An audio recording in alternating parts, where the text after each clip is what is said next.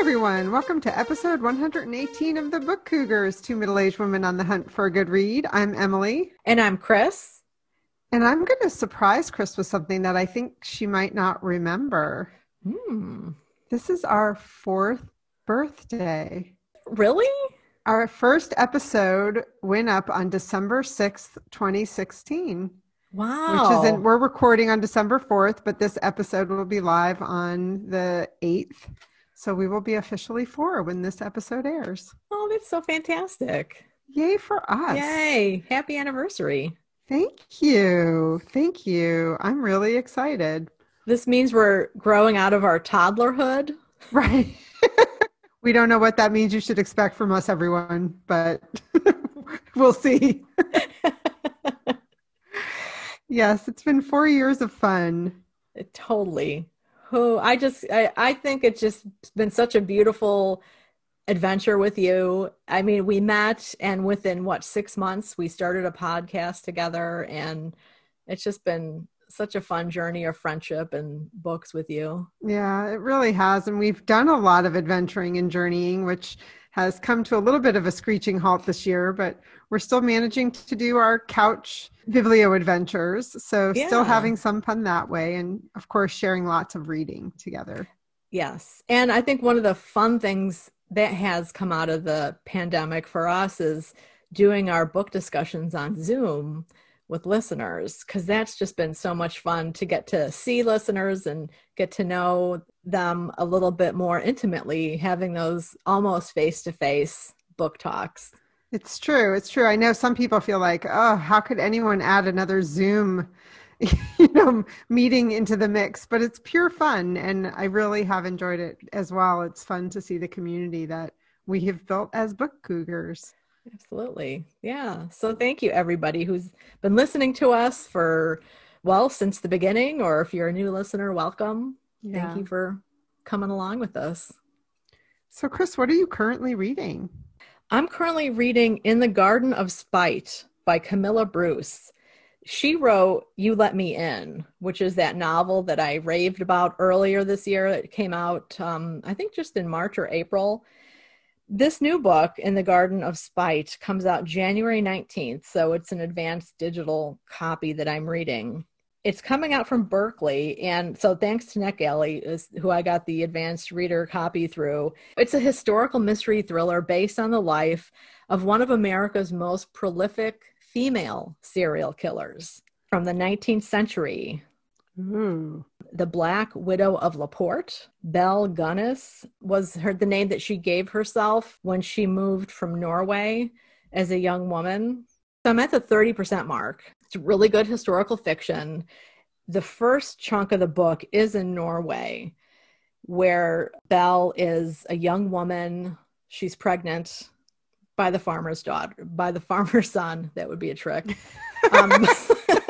By the farmer's son. So in Northern Europe, at least back then, farmers were landed people. They owned the land. They were wealthier people. They may not be extremely wealthy as we think of wealth today, but they were wealthy and secure and definitely upper middle class. And Belle's family were the workers.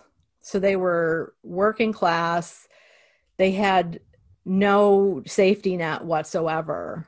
And also there was not much birth control back then. So there were often a lot of kids with not a lot of food, not a lot of resources to feed those children. So hence, so many people coming to America. Belle has had a rough childhood, and then something awful happens. And I can't say more because it's a mystery thriller and you want to enjoy it as it's unfolding. I'm looking forward to getting back into it, and hopefully we'll finish it this weekend. That is In the Garden of Spite by Camilla Bruce, who is a Norwegian writer, I should say, who I'm pretty sure writes in English because there's never a translator listed. So it's kind of interesting that here is this Norwegian writer writing about one of America's female serial killers who happened to be a Norwegian immigrant. I give you mad props for reading about a serial killer. That gives me the complete heebie-jeebies. Yeah, it is kind of a creepy book. It won't be for the faint of heart, I don't think. It's been a little gruesome, but I think it's going to get even more so. So which is something apparently that Chris is looking forward to. What are you reading? I'm reading Legends of the North Cascades by Jonathan Evison. I got an advanced reader copy from the publisher Algonquin. Thank you. This does not come out until June of 21. I'm sorry, everybody. I know that's a long way away. I have had this on my e-reader for quite some time, and I really want to read it. So I finally decided to start. But I will tell you, if you have not read a Jonathan Evison book, there are plenty that you can get while you're waiting for your pre-order of this one to come. And the ones I would recommend of his are Revised Fundamentals of Caregiving, West of Here, All About Lulu, and Lawn Boy. He weaves a good tale, this guy. I love Jonathan Evison. He also is the first author, I should say, that I ever had the pleasure of moderating at a Booktopia. He's quite a riot, very interesting guy. This book, I've just barely started it, but it takes place in the Pacific Northwest, and it's about a father and daughter who lose the mom/wife to an accident. And part of his reaction to this is to move up into a cave in the mountains and live off the land. And so far, the book goes back and forth in time. He has been a Marine.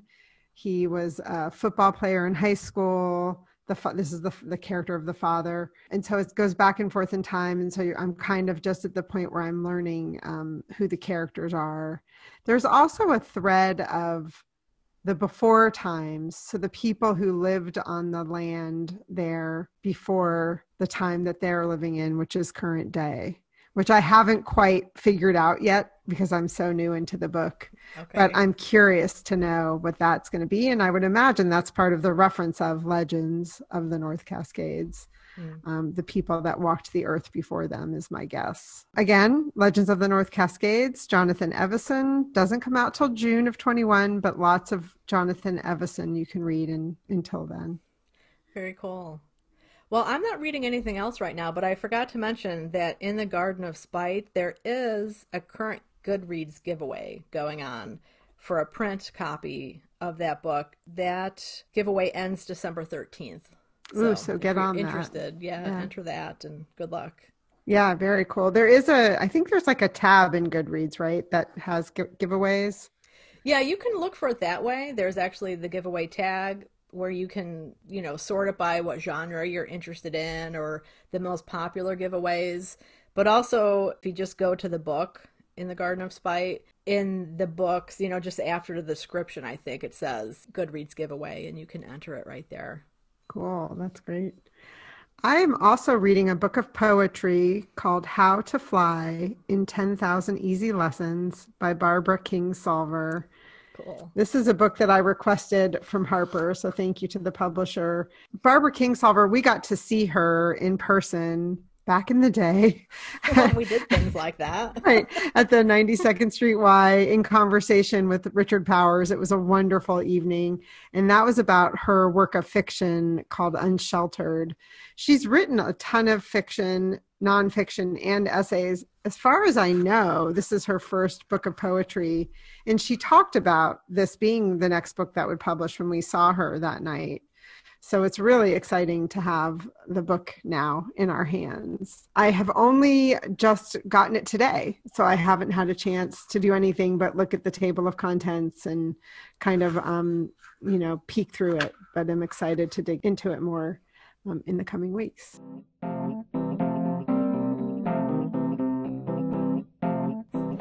So what have you just read? So I finished the book I was talking about on the last episode called Let Him Go by Larry Watson. I also mentioned that this was coming out in a film, which I have not been able to find. The only place I can find it, it says it's in theaters, which I think is hilarious because as far as I know, we can't go to any movie theaters in Connecticut anyway. Maybe it's different in other states. I don't know. So that was supposed to be my big treat, and I still haven't gotten to that. So maybe it'll be coming out streaming soon. It's the story of George and Margaret Blackledge, who have lost their son to a tragic accident.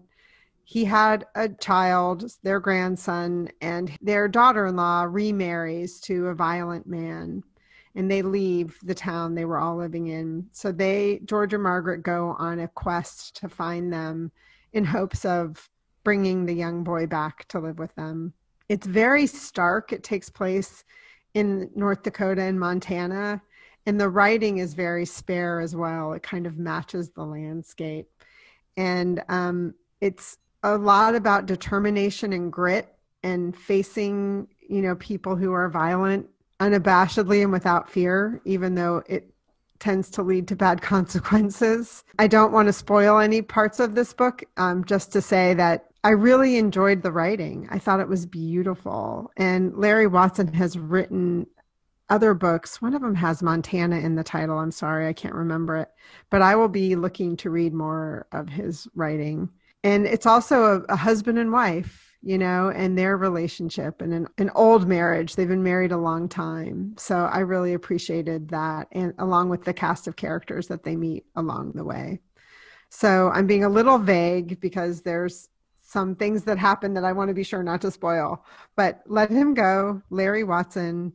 I really enjoyed it and recommend it. What about you? Well, I did finish Mediocre, The Dangerous Legacy of White Male America by Ijeoma Oluo. And this is a book I've mentioned in the past, and I think I was reading it for a while, and then I had to put it down, and I picked it back up.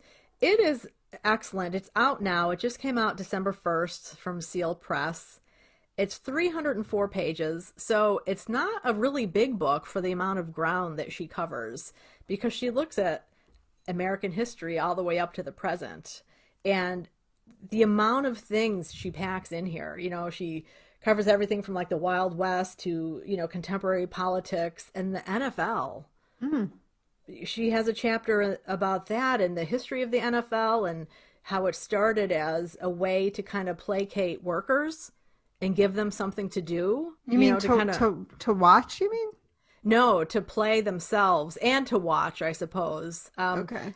I grew up in Cicero, Illinois, and Western Electric was there. And I know that they had a lot of sports teams for workers.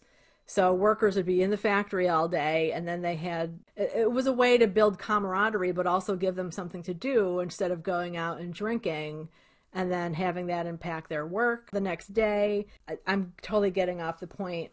Oluo doesn't go into that. She talks more about how it was a white game and how some of the teams did not integrate quickly or at all. The big standout was, no surprise, the Washington Redskins, which was owned and operated by an extremely racist man, unapologetically white supremacist guy, hence naming his team the Redskins, which is offensive and finally changed this year.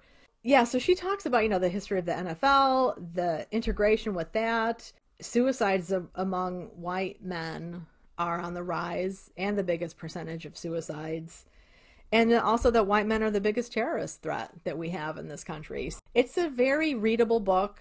And again, the ground she covers for 304 pages is pretty amazing, I think. There are tons of places I mark the book, things I want to learn about more. And I do want to check out a physical copy, just to look at all of the peripheral stuff like the index and sources and things like that weren't on the e-review copy that I received. So again, that was Mediocre, The Dangerous Legacy of White Male America by Ijeoma Oluo, out now. Great. I read The Great Offshore Grounds by Vanessa Veselka. This book was longlisted for the National Book Award. That's how it got my attention. Oh, this book. It is quite a long book and quite epic in nature. She tried to do a lot with it, and I had a little bit of a problem with that at some points. I just felt like it was really long. I mean, that's all. And there were times where I felt really uncomfortable reading it. And part of that is there's one particular character in the story that's making decisions that you can see make her life harder. And I realize I really struggle with books like that a lot. I'm very responsible. But do you talk back to them a lot? You tell the character, no. I don't talk back, but it really makes me literally physically uncomfortable You know, it's funny. The other day, the gentleman caller and I were waking up in the morning. I'm very much a morning person. He is not. His alarm was going off, and I'm like, Carpe diem, let's go. And I'm the one that, like I have meetings, but I don't necessarily have to show up exactly on time and punch in 2 o'clock and things, which he has to do. And he just rolled over and he looked at me and he said, "You're so responsible." And I said, "Yeah, that's what's going to go on my tombstone. She was responsible. She was a responsible Capricorn. There's a newsflash." Anyway, so I was thinking as I was reading this book, like that's part of what's troubling me about this book is like it's hard to turn the pages because I just feel like they're making really difficult decisions. And then as I was reading deeper into it, I thought, actually, this is kind of like what Brian Stevenson was talking about when we saw him. He's the author of Just Mercy. And one of the things he talks about more in a class and a race setting is that it's important to become proximate to each other.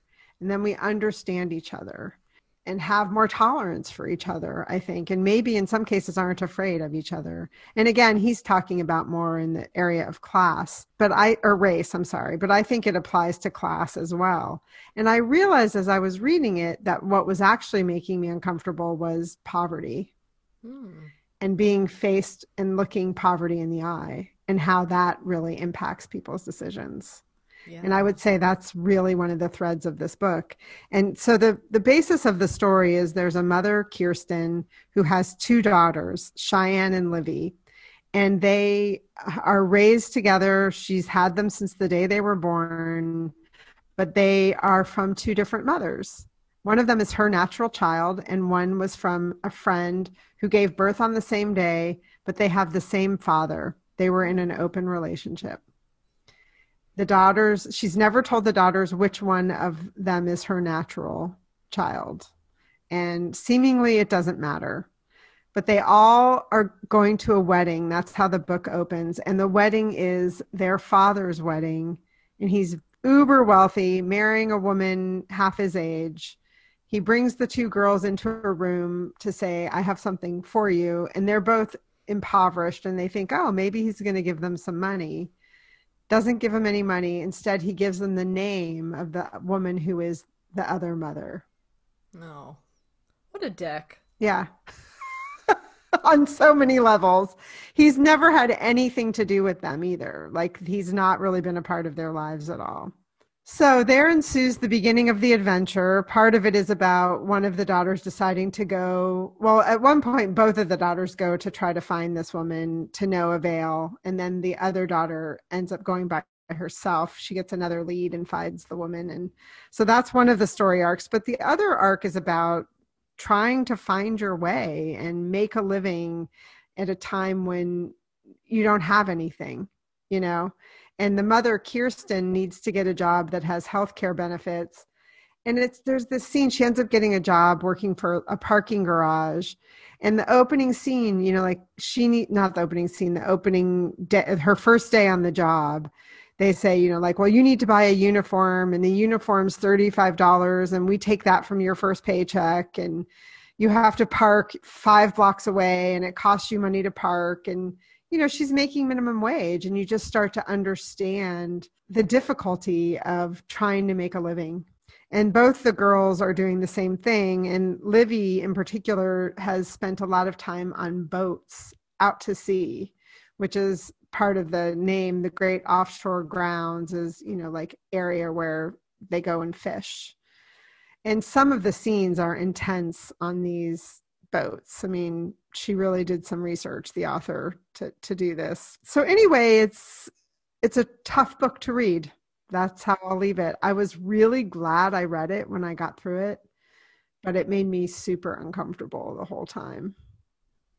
That's interesting. It makes me think of that article that was going around forever about how reading makes people more empathetic. Mm-hmm.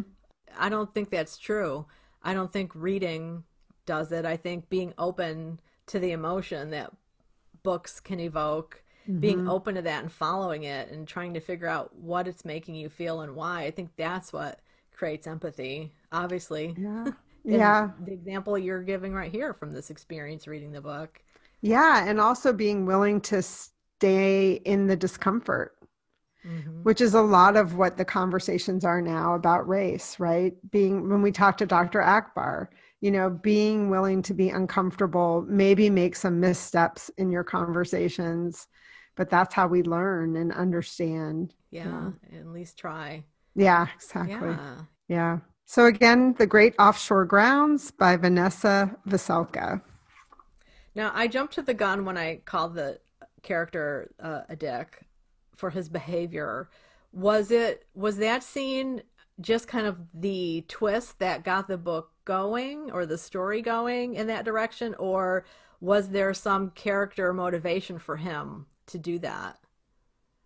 It was just this scene that got it started, but I mean, I think he was a jerk. I mean, he hadn't had anything to do with his kids' lives. And like to say to people, the way he said about the money is, I don't think money will help you. And it's like, I agree with that when, historically, when people win the lottery, it doesn't necessarily help them. But, having money to pay your rent or get an education, that's really helpful, you know? And if you are the parent and you brought people into the world, and you have the means to help, then I think it's great if you do. I think, again, helping too much can lead to problems if you have tons of wealth. But, these were people who were incredibly impoverished. Yeah, and when you're in poverty, you can't get a leg up, Mm-mm. you just can't. And Mm-hmm. so, it's so fascinating. I just read an article.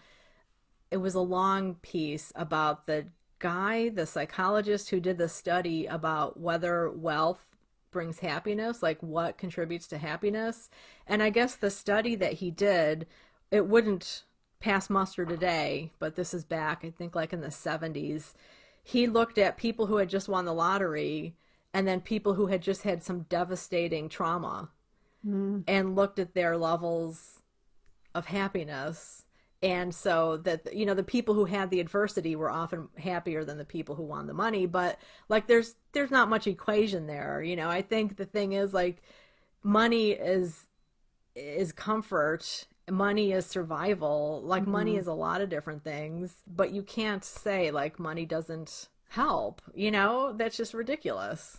Well, I work in money, and Yeah. what I always say is money's a tool. Hmm.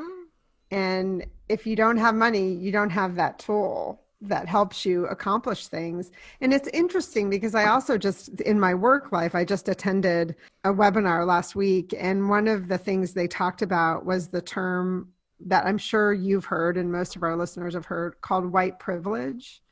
And there's been a lot of pushback on that term, particularly from white people. There are a lot of white people who don't feel privileged. And so what they're doing now is there's a push to change to the term white advantage. Hmm. By having white skin, in a lot of ways, you have an advantage.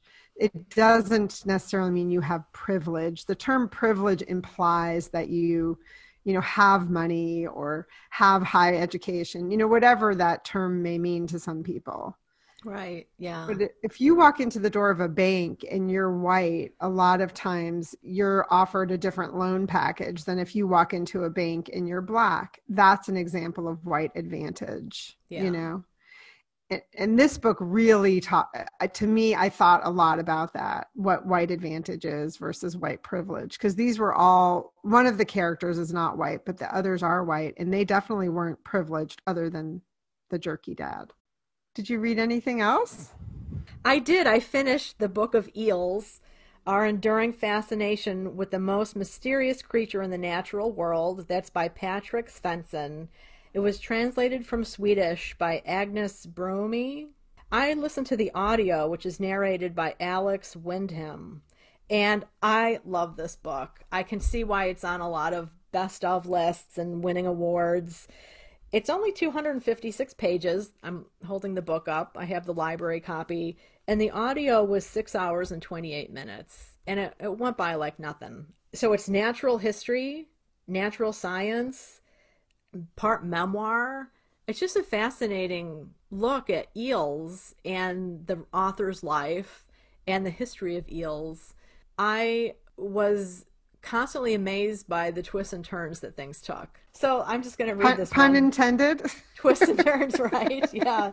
And just the number of different people who have studied eels, and then just the study of eels in general, and trying to figure out where they come from, how they reproduce, which they still really don't know. They've never been seen mating.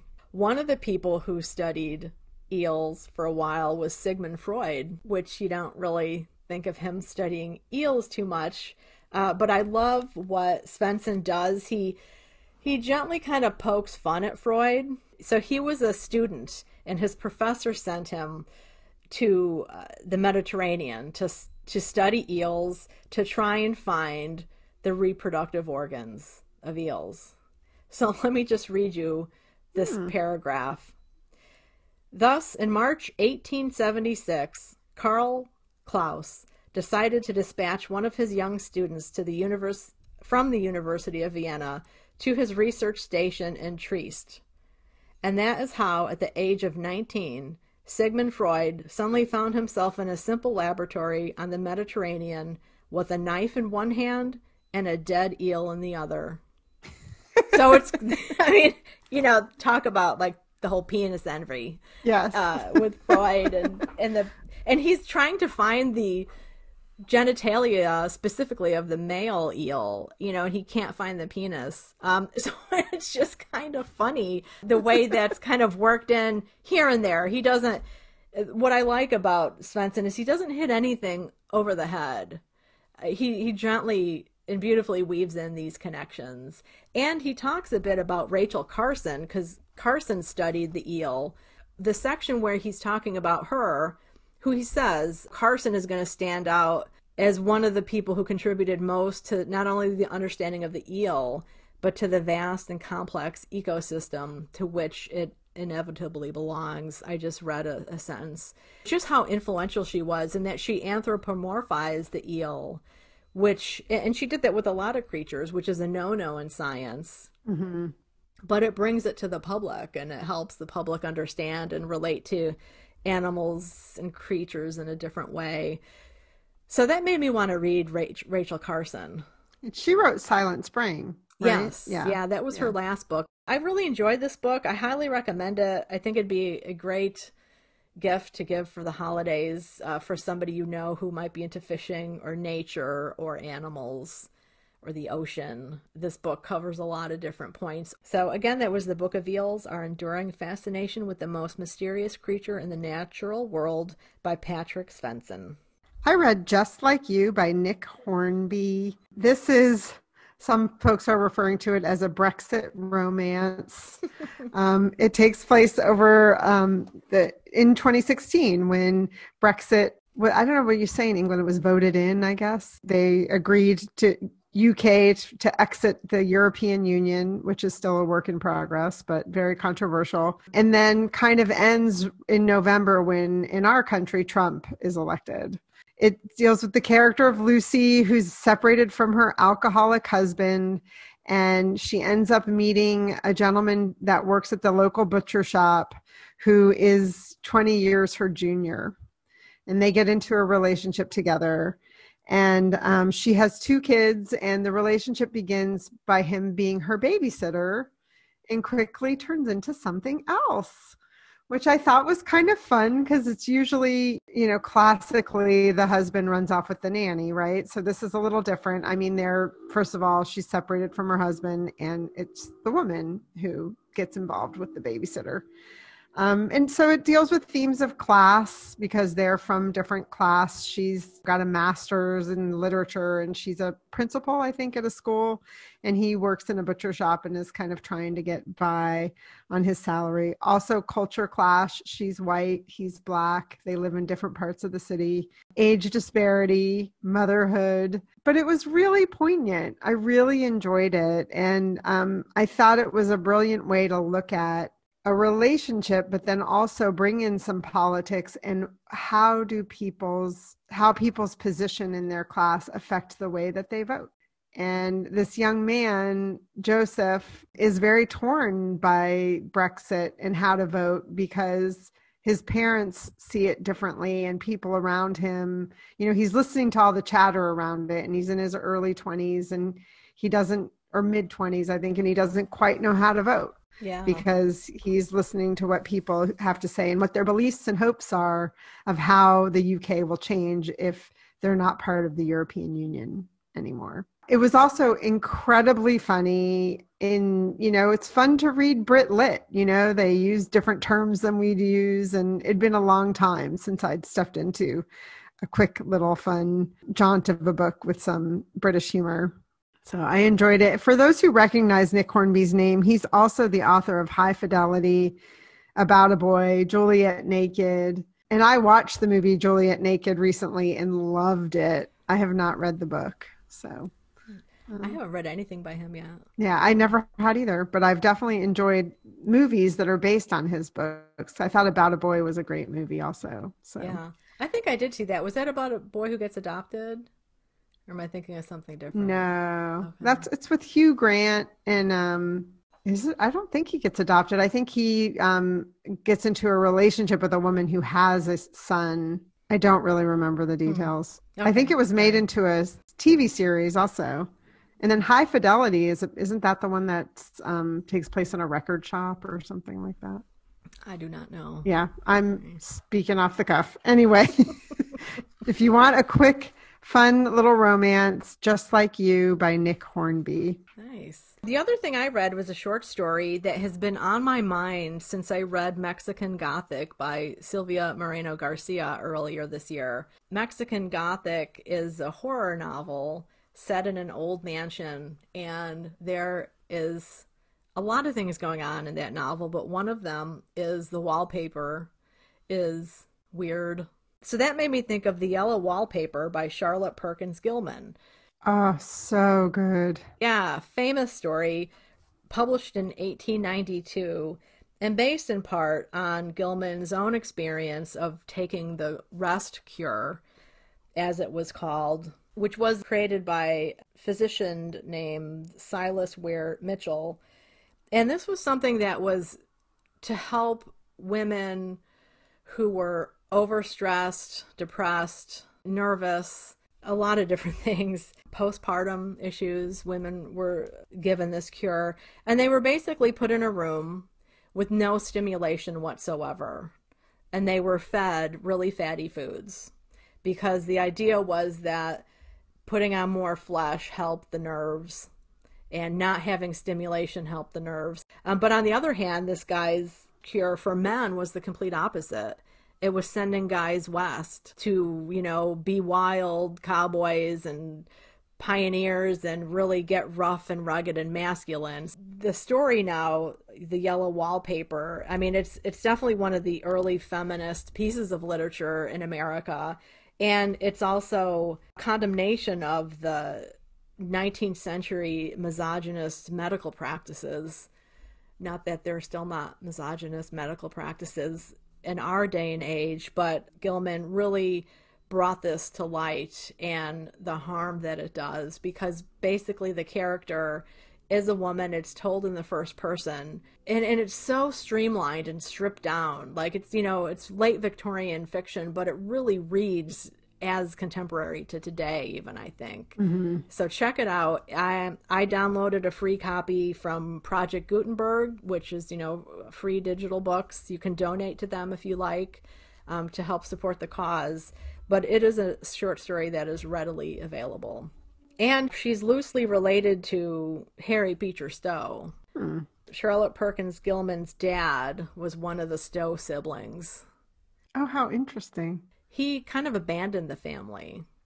So Gilman had I think a brother. There were two kids, and the doctor told her mother after she was born, "You can't have any more kids, you could die."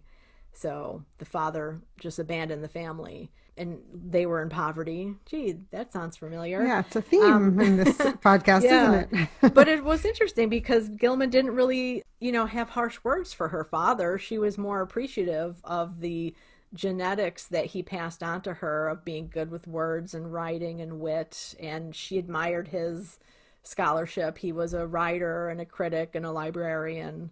Anyway, great short story. Highly recommend it. The Yellow Wallpaper by Charlotte Perkins Gilman.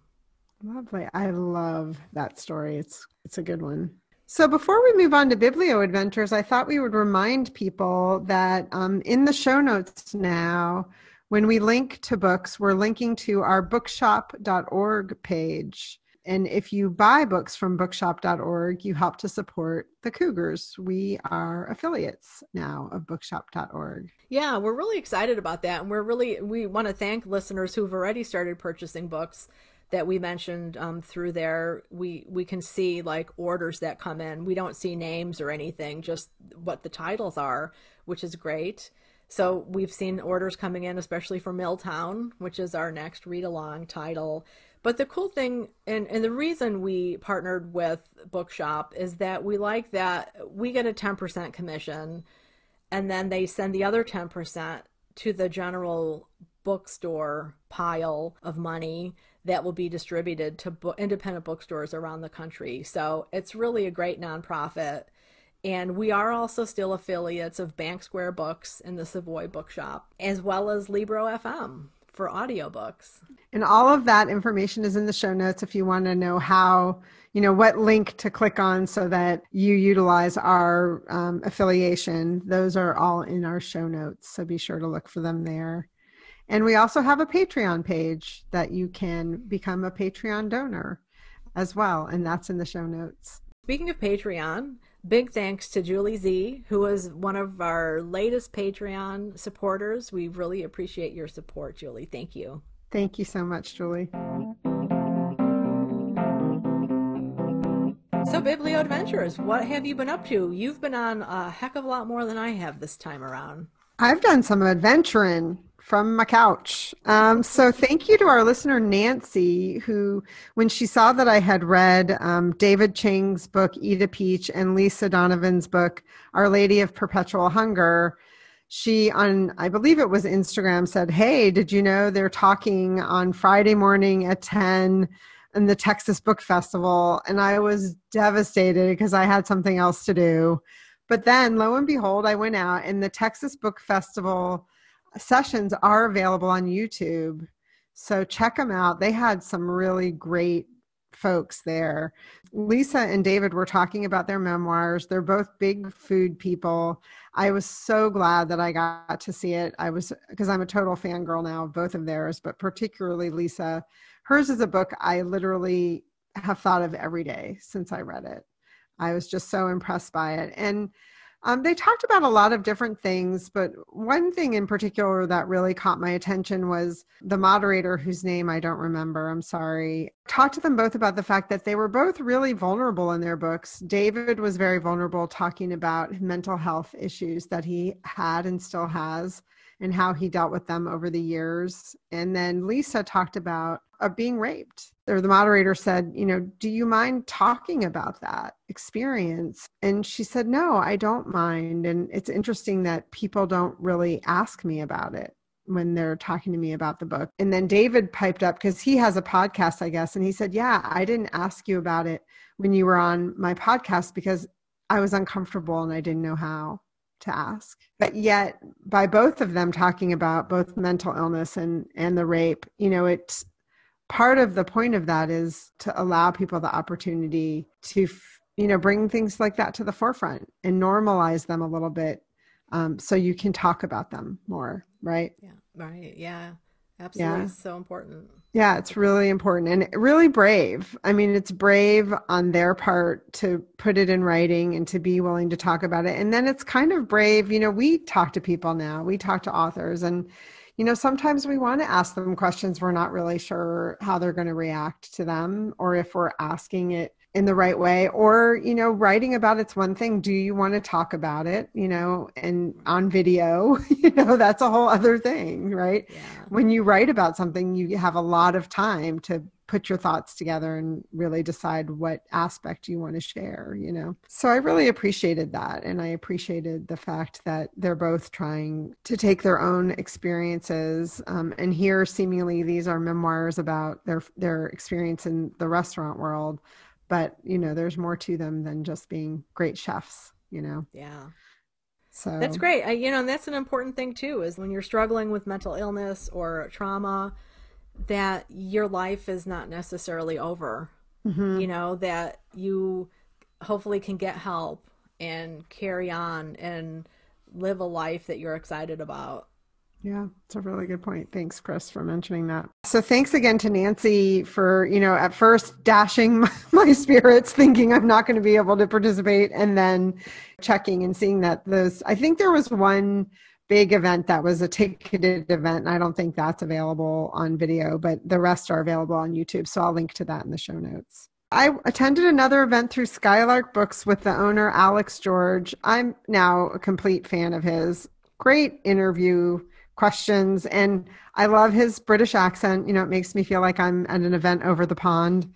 And he was interviewing Catherine May, who's also from England. So it was lovely. And they talked about some, I don't know, England-y things that we don't really understand as Americans, but they had some giggles over some things about that. And her book is Wintering: The Power of Rest in Difficult Times. This was a fantastic conversation. The basis of her book, you know, she said when she set out to write a book at the beginning, this was not the book she planned to write, but then her family had a series of really hard events. Her husband got really ill quickly and had to make some difficult decisions about his life. And then as he was beginning to heal, she got really ill. And then their son had a mental health crisis. And she said what it led to was like this period of feeling cut off from society and kind of feeling like they were outcasts in a certain way and that they lost their confidence. And she said this can happen in all sorts of ways, you know, that, you know, you can have a relationship that ends. You can have some sort of a transition in your work life and lose your job. There can be all sorts of things that make you feel that, you know, like have a life-altering event, essentially. And then what do you do about that? And so she decided to write this book about kind of what she refers to as fallow periods that we have. And what can you do during those times? And that really, if you can accept it and see that there's an open space to consider your life and look forward, which is a really big task. I mean, I've had times like this in my life, and you really have to embrace some of these things and see if you can move forward. But sometimes you're too mired in the muck to be able to get there, you know? So he asked her some questions. And one of the sentences that he read from the book is that she said that right now, one of the problems in our world is that there's this, what she calls a gloss of everyday life. And what she means by that is like, if you open up Facebook, there are all your friends living the perfect life, right? It looks so perfect and glossy and shiny, but we all know that that's not always true, and that, you know, people behind closed doors, their lives might look different. So she said she really feels this endless cheer to positivity is problematic. And you've talked about this on past episodes, right? Well, yeah, Laura, my wife, who's a life coach, talks about it a lot because it does damage to people. Yeah. It really does. Yep, it really does. And so that's part of what her book talks about is, you know, how can you kind of be introspective and look in instead of looking out and comparing yourself to the outside world, you know? And one of the things she talked about, because remember the book is called Wintering, right? Is that in the natural world, in the animal kingdom, they spend the majority of their time preparing for winter. Like bees make honey to survive winter, and that we need to do some of the same things to survive both winter, but also these fallow periods in our life. And so the three things that they talked about, now there might be more things in the book, but the three things they talked about was reading is one of them, which I was, you know, cheering in the background. And one of the sentences that he read from her book is one of her quotes is, you've heard that the quote, dance like nobody's watching, right? She writes, read like nobody is watching. So in other words, right. read whatever you want, Yeah. no rules, wherever it takes you. And she said she actually reads a lot of YA literature because the way that they approach it and handle it, things are resolved and answered, and it can be really comforting to read those books. And Alex was saying at Skylark Books, to piggyback on that, one of their sayings is there's no guilty pleasure books either. That someone will walk into the store and say, oh, I'm looking for a Jack Reacher novel. It's my guilty pleasure. And they're like, don't say that. You just enjoy reading it. That's fine. Yeah. I thought that was cute. And then the other thing she talks about, the second thing, is prayer and meditation and paying attention. She said she doesn't necessarily mean like praying to a higher being. If that works for you, that's fine. But more, it's like taking that walk and paying attention.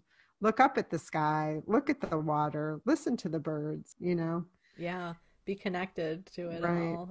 And then the third thing is singing, which I just Really? giggled when she said that because I can sing when I'm alone, but singing in front of other people totally makes me wobbly kneed. So, so those were some of her suggestions. It was a really great conversation. I wanted to read the book before I dialed in. Now I want to read it more than ever. And I don't think they record their events, but she is on a book tour. Again, it was Catherine May. The name of her book is Wintering: The Power of Rest in Difficult Times. I think I'm going to look for it on audio. Very cool. Well, the Bibli adventure I went on was with you and some of our listeners. Thanks to everyone who showed up. We had a conversation with Kimberly McCrate, hosted through Book Club on the Go. Our friend Cindy invited us to be in conversation with Kim, and we had such a good time. We were there mainly to talk about her new book, A Good Marriage, which came out earlier this year. So we had a great conversation with her. It's always weird to be live. It's different to be live. I think when you and I are talking on the podcast, or even when we do videos, we know that we're going to edit them. So Yeah. there's something about being live. At least I got a little nervous in the beginning. I don't know about you. I did too, but then it was so nice to see in the chat friendly, what do you call it? Chatter, I guess. We couldn't see their faces. It was lovely to have our listeners there, and you all asked fantastic questions. Thank you for that. It was our first time, we were supposed to do this event live, and it was supposed to be in March, I think, or May. I can't remember. Yeah, and then we kept kicking the can down the road because we thought, oh, surely we'll all be together in June, surely in July. And then finally we was like, all right, let's just schedule it virtually. And there we were. So Yeah. yeah, it was fun. It's, A Good Marriage is a thriller. So it was also our first time, I feel like, trying to talk to someone live and then feeling like you couldn't really say too many things about the book because you don't want to give anything away.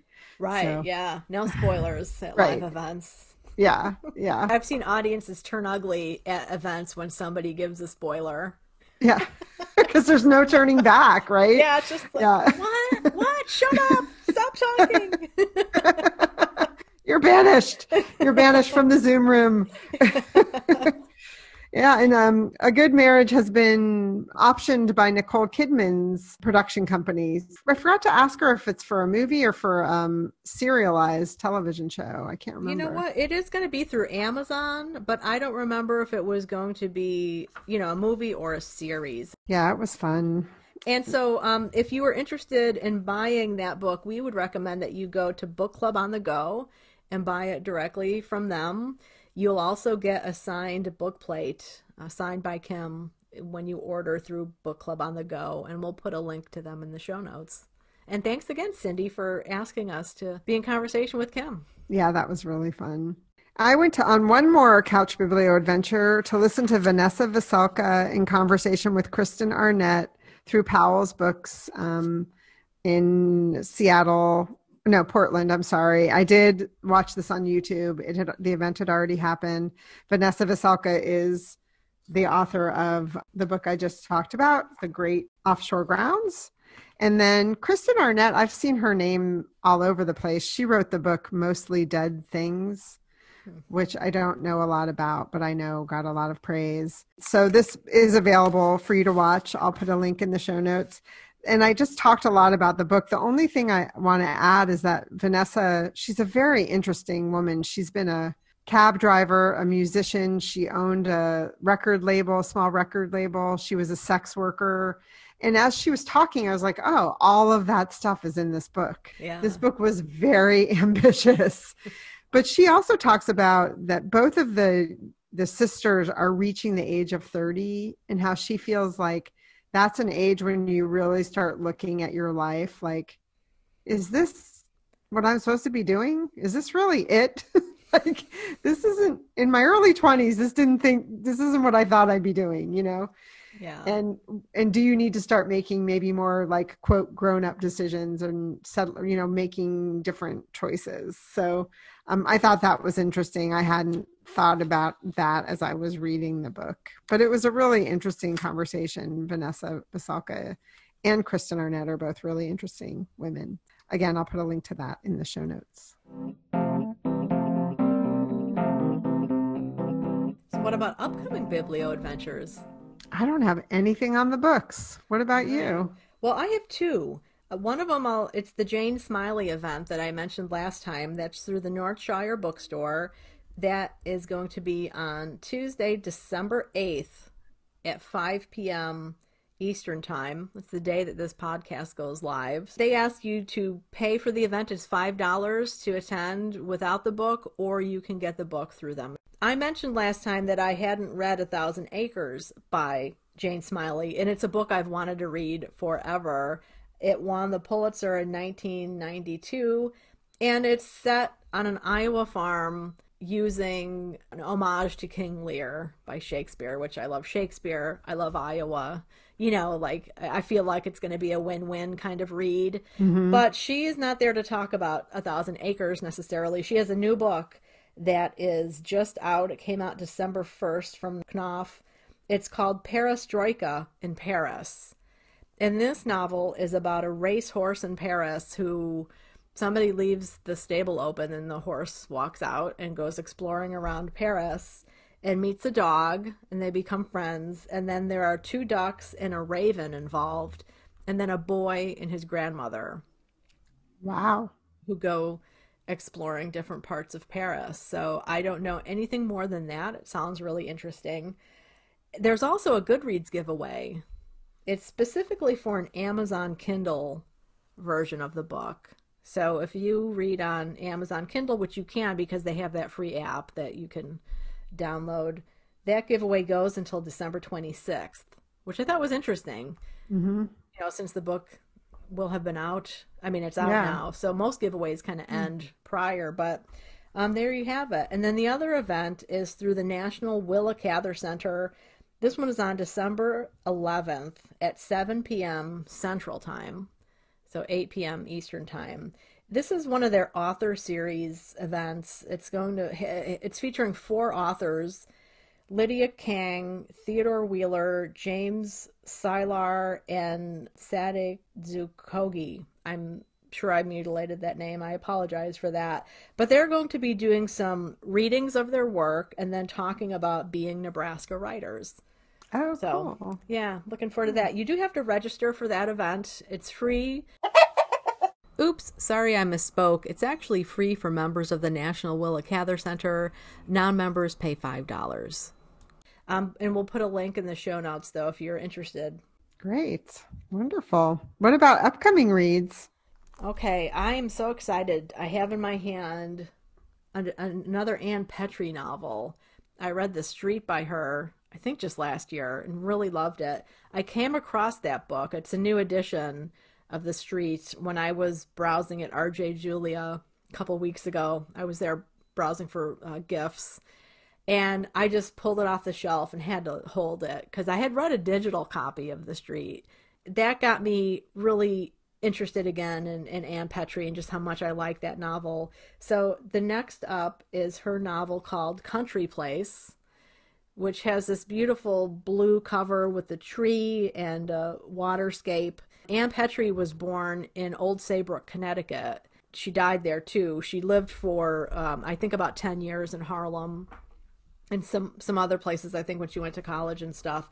But this novel is set in Old Saybrook, and there are scenes from Petrie's own experience of the hurricane of 1938, Wow. which I've been now fascinated since I read the book Sudden Sea about that hurricane earlier this year. So that is what I'm reading, hopefully next.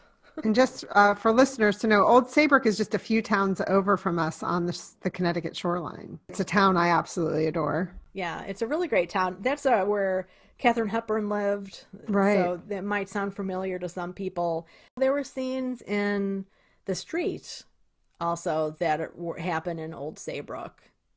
Oh, see, I didn't remember you talking about that. Yeah. So really, I highly recommend The Street if you haven't read it yet. It is a fantastic novel. It's literary, but also kind of noir in its grittiness, and very feminist, very much exploring racism and being African American in America in the 1940s and being a single mother. So Yeah. a lot goes on in that novel, but it's brilliant. Yeah, it's on my list for sure.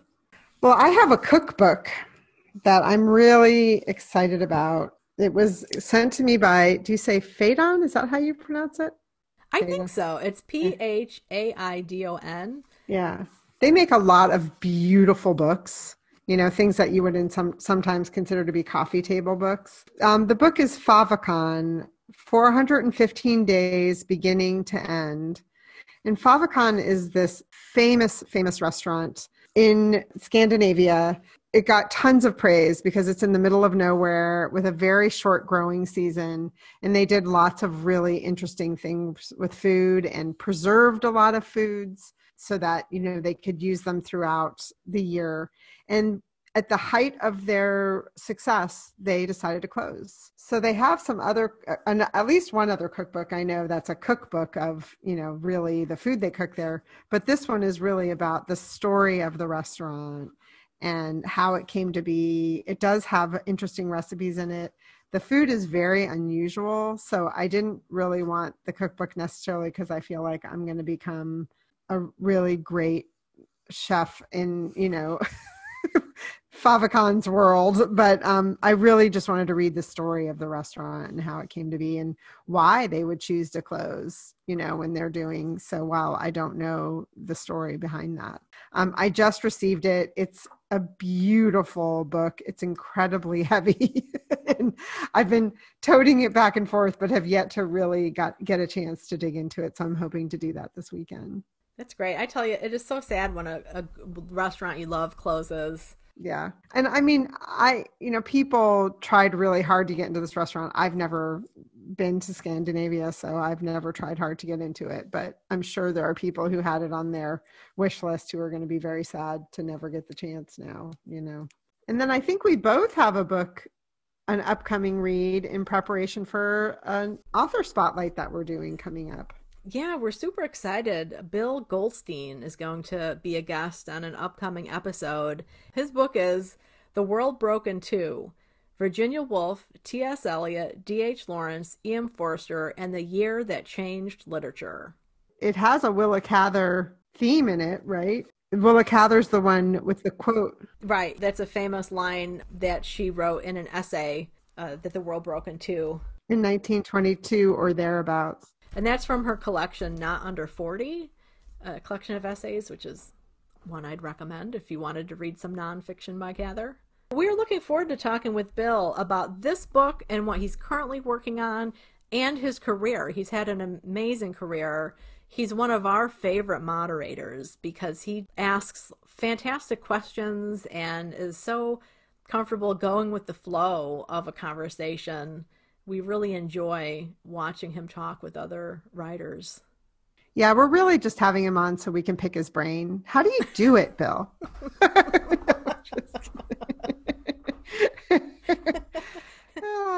We also have an upcoming interview with Jason Pinter, who's the author of many books, but the two I've read and mentioned on the podcast are Hideaway and A Stranger at the Door.